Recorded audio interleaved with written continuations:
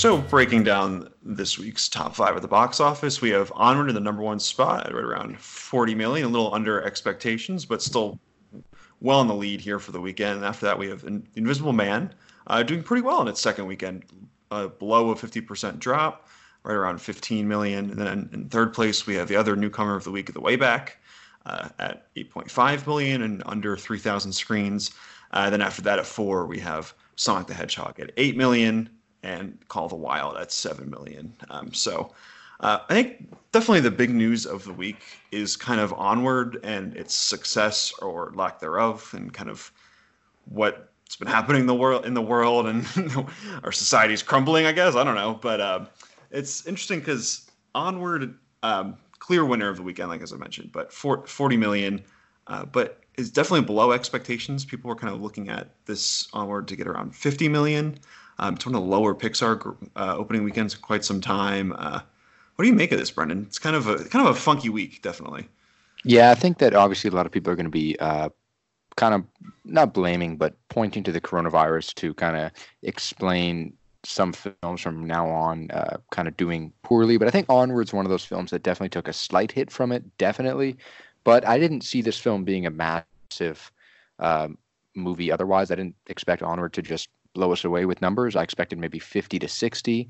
So mixed with the virus and just that the film's not it's an original Pixar film. They don't always do blockbuster numbers. Like, you're not going to be getting the 180 million that Incredibles 2 opened up with or something like that. I do think this film's going to have good legs. Pixar movies, they never really die except for the Good Dinosaur. I think every single one besides that has kind of found a life after theaters and has kind of lived on in a way. And I think Onward's going to probably have some decent legs here in North America. Overseas is definitely where it's going to have a question mark, though. Yeah, you mentioned The Good Dinosaur, and it's actually its first opening weekend is actually right on par with The Good Dinosaur, which opened at a little over 39 million. So we'll see kind of when the actuals come in on Monday what exactly Onward has. But so it's right in line with that. So it's not great. And even just looking at Pixar in general, it's one of their lowest opening weekends, basically since Toy Story 2, way back in 1999. So it's really, really not great. And yeah, you mentioned they do, obviously with their kind of the original movies, there are far less gross than like your Incredibles 2 and your Toy Story 4s and all that. This is definitely at the lower end of that, and I think, right, we're not going to look at the coronavirus and say this is the cause for all problems at the box office. That's definitely not it. This was definitely a weirder Pixar movie. People see the trailer and there's it's a weird mesh of old kind of like fantasy stuff, and there's like half a dad with there's like a pants, like trousers, just walking around. It's kind of a weird premise that I'm sure a lot of people didn't know quite what to do with. But yeah, it's not doing really good here. I haven't seen this movie either. But I think the more interesting piece of this is kind of like what the coronavirus, kind of what effect it will have coming in just the weeks to come. We already saw last week where No Time to Die kind of bounced until November just to kind of avoid that. And reports are saying that MGM and like the Broccolis, the big producers behind that movie, they're probably going to lose around 30 million from that move alone. And they hope that maybe things get better overseas. That's a really big overseas property, so they kind of hope that loss will be recouped later on. But we're in this kind of weird zone where we have Mulan coming out in a few weeks, which is probably going to be a big Chinese hit if it ever gets released over there or when it happens. It's a very weird time, so I can't really fault Onward's lack of success on the movie itself. Even if we kind of looked at Soul as the big Pixar movie of the year, but I feel like this is kind of tough. This is a tough beat for Onward. Yeah, I mean, the reviews were good. Now, the reviews for Onward weren't like top notch. This is one of the best movies out there, one of the transcendent animated films. So I think that plays into it as well. But the overseas numbers, I think, is where you look at kind of a concern here for Onward. So $28 million overseas is what it opened up to. So $68 million overall. that overseas number, I think, is a very, very big issue, and it's going to be an issue for several other films as well because it's not like Onward didn't open in that many markets this weekend. It opened up in 47 markets. Now, China didn't get a release there. Italy, it didn't get a release there. Korea and China didn't get releases there either. So at some point, if it comes out there, that'll be a solid bump for sure. But it was released in pretty much everywhere else in Europe, Australia. So there's some concerns for sure about how this virus, I think, is going to impact films overseas. And I think we've been avoiding talking about it on the pod because we didn't quite know the impact of it. I still don't know the impact of it on a broader scale, but in terms of film, I think it's going to have a really big impact. And I was kind of in denial about that for the past few weeks, but I think this might be the first little sign that it's going to really change 2020. Yeah, and I think we definitely still have yet to kind of understand the true impact of this because I feel like we're starting to hear even in North America we're starting to hear more and more cases of it come up. And I mean, in my day job, they told us to basically just bring all our stuff home because there could be a quick announcement from down on up that everyone just needs to stay home and work from home for the time being. So we are all still kind of in a holding pattern here. It's bizarre. It's a really weird time to release a movie, and even with No Time to Die getting pushed, we saw the cancellation of the South by Southwest Film Festival, which just it really sucks. I hate when that happens. I mean, it's going to be a huge economic hit on the Austin area down in Texas, but I also feel really bad for a lot of those filmmakers. There's a lot of really small films that play there, and a lot of those movies just aren't going to be able to get into Cannes, and maybe we'll see what happens with Cannes in a few months if nothing gets better there. But a lot of those movies probably won't play at other festivals, and a lot of their releases are going to come in the next few months. So they were kind of hoping for South by to be like this really big springboard for their release and possibly the success. And that cancellation can change a lot of careers too, which is there's a huge ripple effect in this. It just kind of sucks. It's really a bummer. It's very bad. And I think before we move on to talk about some other films, I think that it's worth noting the broader impact that this might have on the film industry this year. I hope that we get a handle of what's going on with this virus. And obviously, you don't want to scare people. Everyone wants to take precautions, and we don't know what the overall impacts are going to be. And yes, the mortality rate in a sense is not that high, but it is always something that you want to be cautious of, and you want to make sure that you are staying clean, staying safe, staying sanitized. But I think that some very interesting things in China are going down because you have every single movie theater has been closed in China, and the Chinese film industry is doing things that you wouldn't otherwise think to do. A very popular Chinese film called Lost in Russia. It was kind of the New Year's themed film. Was set to come out early February. That's a movie that was expected to make a ton of money, hundreds of millions of dollars, just based on the fact that it was kind of the big New Year's themed film there in China in February. And you saw the company ByteDance, which is the blockbuster company behind TikTok. They actually got in touch with the studio, and they got the film and they released it on online streaming platforms, on 5 different video streaming platforms in China. So that's a very interesting kind of quick to action change in the industry. And it was reported that within weeks, 600 million people in China watched that film through their streaming services.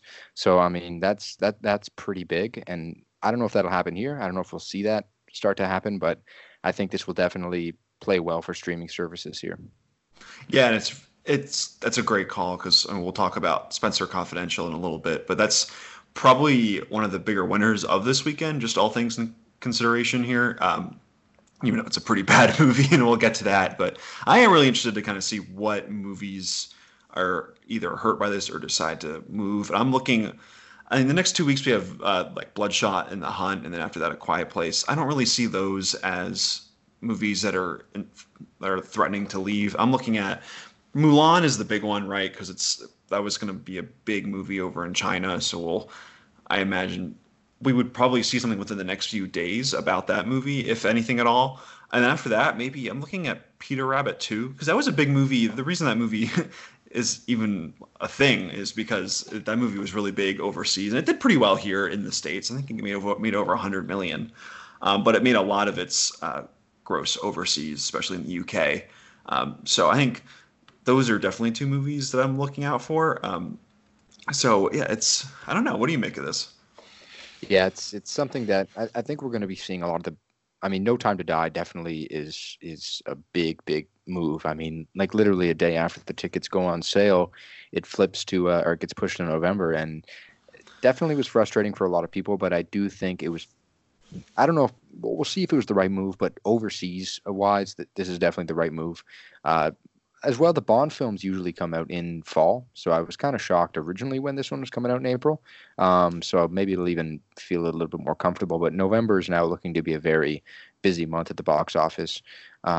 Just kind of throwing in that last Daniel Craig James Bond film, but I think that film moving opens the door for other major blockbusters. I don't think we're going to see smaller budget, kind of more American centric films get moved, but I think we might see some more blockbusters get pushed, potentially, if not here in North America, overseas. And it's kind of weird. So now when we look, we're looking a little ahead to April here, but probably the biggest movie we're looking at in April is New Mutants, which is so weird to say because we've been kind of in this holding pattern for what three years at this point with that movie. So I mean, my hopes are definitely not up for that one. So it's kind of we're going to be in a weird time for quite some time, and probably until Black Widow comes out on May 1st. So we'll kind of see what happens there, but. The next few weeks, we do have some interesting. I think a lot of people are looking forward to A Quiet Place 2, but there's definitely kind of a weird air around the industry, and people don't know quite what to make of anything. So it's really weird, and I think Onward is kind of the first little piece of this. I mean, like we said, it's there's other factors as well. I mean, maybe people didn't think it was very interesting, or other things going on. So I don't, you can't blame everything. There's not a one-to-one correlation here, but it's very interesting. I think it's something we'll be kind of checking in with every single week until things get better. Yeah, no, I definitely agree there. Yeah, it'll be something that is going to be probably we're going to see probably every day something new happen. I know Disney over at Disney there were reports of them not talking about moving films, but they're saying that they're checking things not even day by day, but hour by hour, checking the numbers and checking kind of their trajectory for a lot of these upcoming releases that they have. So that's something to take into account as well. But yeah, I think we're just gonna have to be taking it kind of week by week, day by day, see what happens. Yeah, it's really weird because I mean this is probably what the biggest disease since like I don't know like SARS or something like that. So this is very like we are in very just strange times. So there's definitely a lot of turnover there, but I guess for now we'll move on to The Invisible Man, which is it held up pretty decently actually in its second weekend. So it wasn't hit quite as much, so which is why we can't really blame the coronavirus for everything. But 46% drop in its second weekend, 15 million. Over 50 million domestically. It's right around 100 million worldwide. Just nothing really new to report here, but it's Invisible Man doing really well against that budget. That's just a shocking thing. Like 100 million globally now, just a couple weeks out, or 2 weeks kind of out in theaters now. That is really impressive for this film, and it kind of just goes to show you make a good movie, you get good reception, people enjoy it, good word of mouth. It's going to do well. Yeah, it's just a really solid success story from start to finish. A couple of good trailers. You have a really good and thoughtful director in Lee Winnell, great star, really interesting stuff, very timely. It's really very much a success story through and through.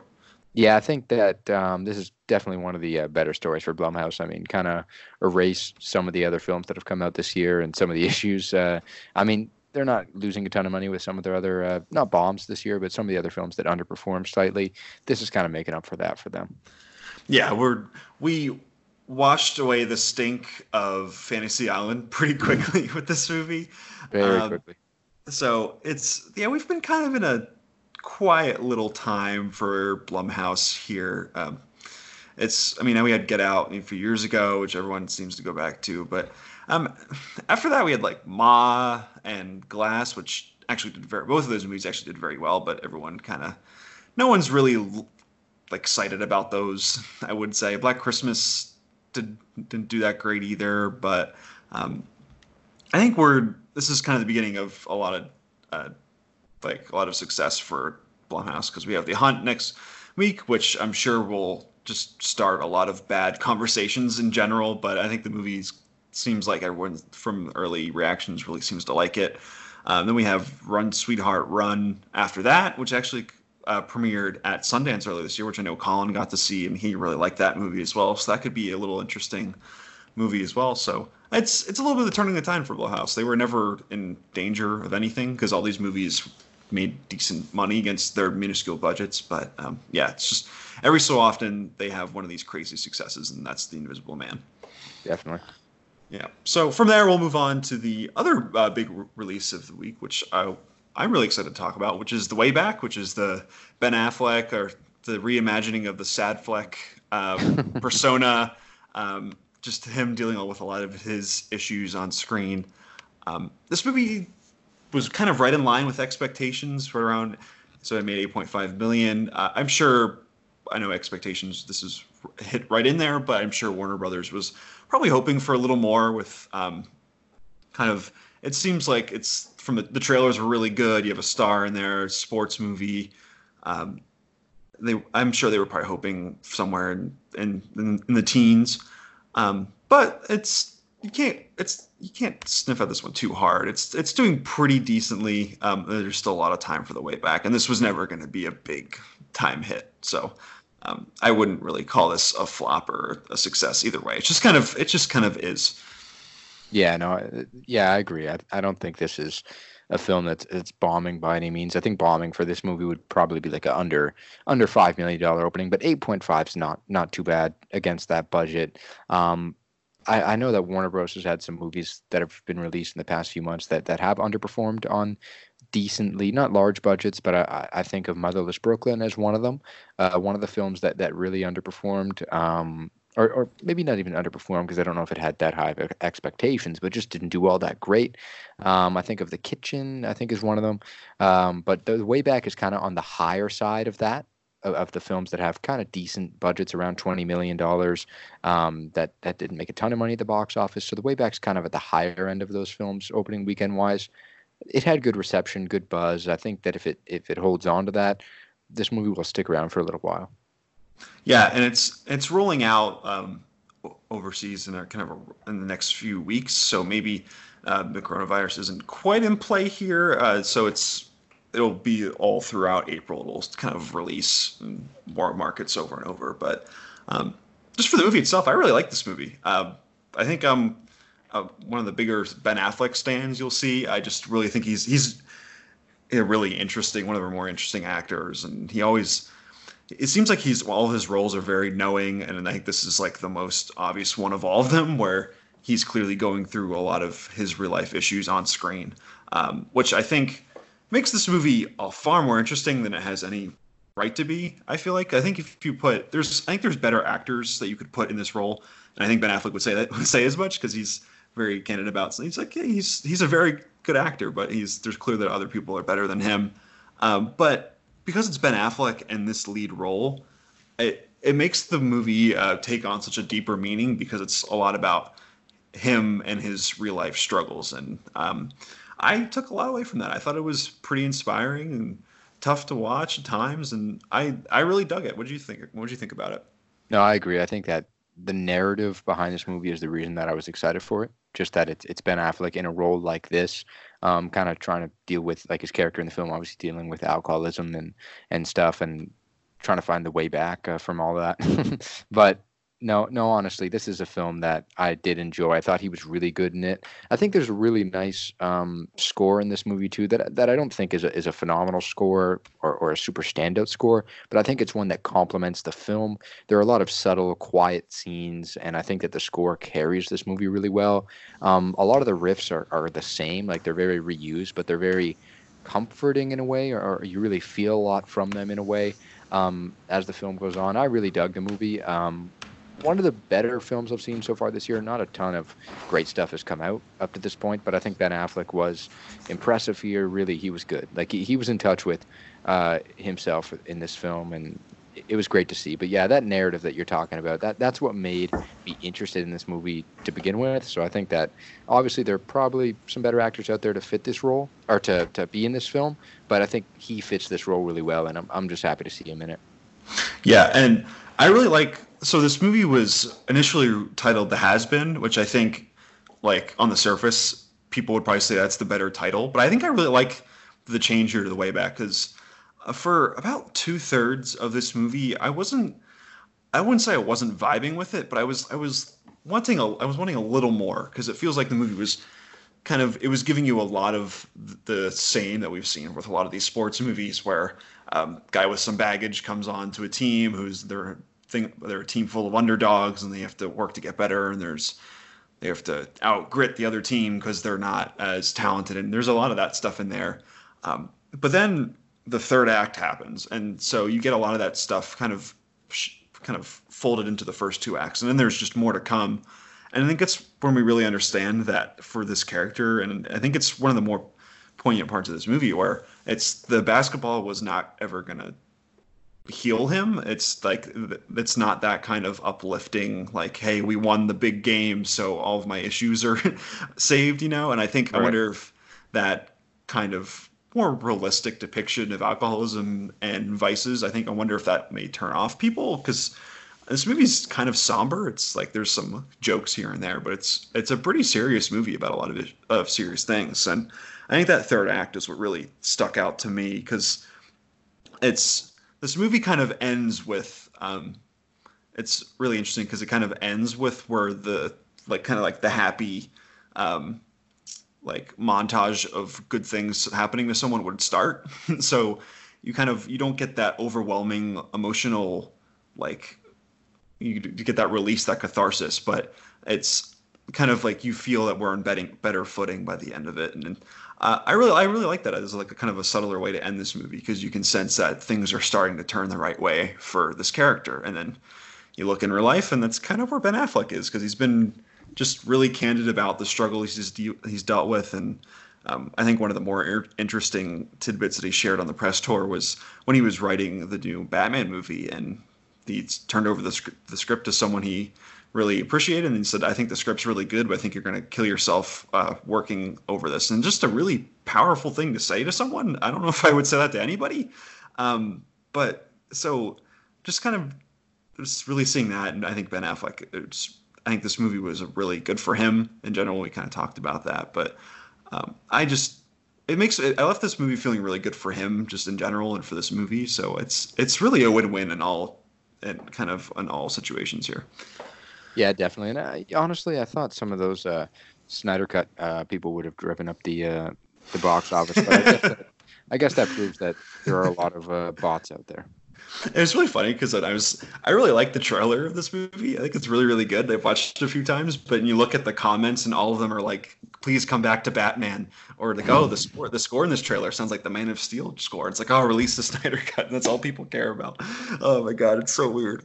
Oh my God. No, it's something else, but no, that they need to come out in droves and drive up this box office next weekend. Try to see if they can do that, but I don't know, a lot of bots. Yeah. And I really like Gavin O'Connor as a director. This is, I think, the second time he's worked with Ben Affleck. The first being The Accountant. He's quietly put together a pretty solid resume for himself as kind of the dude director dealing with masculine issues, but in a very thoughtful and kind of honest, emotionally honest way. So you have Warrior in there and Miracle. The Accountant is in there as well, and even The Way Back. You kind of see where he is very much into kind of just dudes kind of dealing with stuff. And even Warrior is like one of the most masculine movies ever, where it's like people don't know how to talk to each other, so they just punch each other in the face repeatedly until they can finally say they're sorry. Yeah. I really like what he does in this movie. I think he's, along with Ben Affleck, kind of shepherding this project along with his kind of personal issues. I think his direction is really solid here, where it's very it's little documentary style ish, where he has like those little snap zooms that you've seen that I think he uses pretty effectively. And I think he's also really good at just filming sports. I think some of the fight scenes in Warrior are incredible, and um, even here, it's very realistic depiction of high school basketball, where it's pretty obvious that they cast young actors for the basketball team. People they kind of cast like athletes first, and then kind of worked on their acting afterwards. It makes everything very thrilling. It makes it more realistic, and it kind of makes this journey just more worthwhile. Just really well done, even if it's pretty familiar in a lot of parts. No, yeah, he has a really good touch on this film. Definitely great direction here. But yeah, you're right. Those basketball sequences are entertaining and they do feel pretty realistic. And I love how he shoots some of them. Some of them a little bit fast paced, quick cuts. But I also just like to see some of the passing game. It really like you're kind of watching the game in a pretty cool way in this film. But yeah, it was a good movie, and I do hope it continues to do well at the box office, and I hope it has good legs here and now because I think it's a good watch, and I think. It would pay a lot of people a good service to check this one out. Yeah, it's not gonna it didn't really do anything incredibly new, but I think it's one of those things where it's very solidly produced, and it has that kind of that real life touch that really just elevates it above the rest. But we'll move on here to the fourth and fifth place movies for the weekend. We have Sonic the Hedgehog as the return, kind of dealing with its first kind of big head-to-head matchup with Onward coming out this week. It dropped 51%, so not too bad there. We kind of talked this movie to death, so I don't really have much to say unless you do. No, nothing much. I mean, 460 theaters dropped from last week, 50% drop. That's not too bad. It's about to cross 300 million globally. It's still on a roll. Yeah, and then we have Call of the Wild in five. It continues to exist and probably continues to lose money for 20th Century Studios. It's still weird saying that. I have to catch myself. It's like when the Chargers moved from San Diego to LA. It's like, wait, you catch yourself saying San Diego Chargers still. It's the same thing there. But yeah, Call of the Wild, right around 100 million worldwide. It's still budget of 135, so it's not doing particularly well. So it's still here existing. Yeah, no, I mean, I think it'd be good for them if they're able to even hit 135. That's probably the goal at this point. Yeah, there's reports out there that kind of said this movie was probably going to lose around 50 million, 50 to 40 million for the studio. So that's not what you want. And so from there, we'll kind of move on to Emma, which I talked about last week and really, really dug. This movie expanded wide. It's now in a little less than 1,600 theaters here in the U.S. Made 5 million, which isn't particularly great, but it's not bad either for this kind of movie. It's not anything like Onward, or it's not going to appeal to everybody, but it's doing well, and I'm happy to see Focus Features give it a chance and kind of put it all across the country. Yeah, and I mean the per theater average was actually pretty solid for this movie, a little over $3,100. I think that's not too bad. That's higher than most of the other movies in the top 10 this week, with exception to Onward, and I think that's pretty much it. Yeah, and The Invisible Man. Besides that, it outperformed pretty much every other top 10 movie in terms of per theater average. So 5 million is not too bad. It's past 20 million globally, which is a good kind of starting point for this movie. And I did enjoy it. I checked it out yesterday. Anya Taylor-Joy, I think she's fantastic, and I love to just watch her in movies. She's really good. She's really good. And she's going to be good for a long time. The costume design here, I hope it's. We talked about this last week. I asked you, does it have any Oscar potential? I think that's where it gets it, because I mean, just gorgeous costumes all throughout this film. Great to look at, and I hope that even though it can't come out early in the year here, I hope it definitely sticks in the mind of people and kind of makes a return potentially in the fall in voters' minds, because it deserves to get recognized. Beautiful, beautiful film.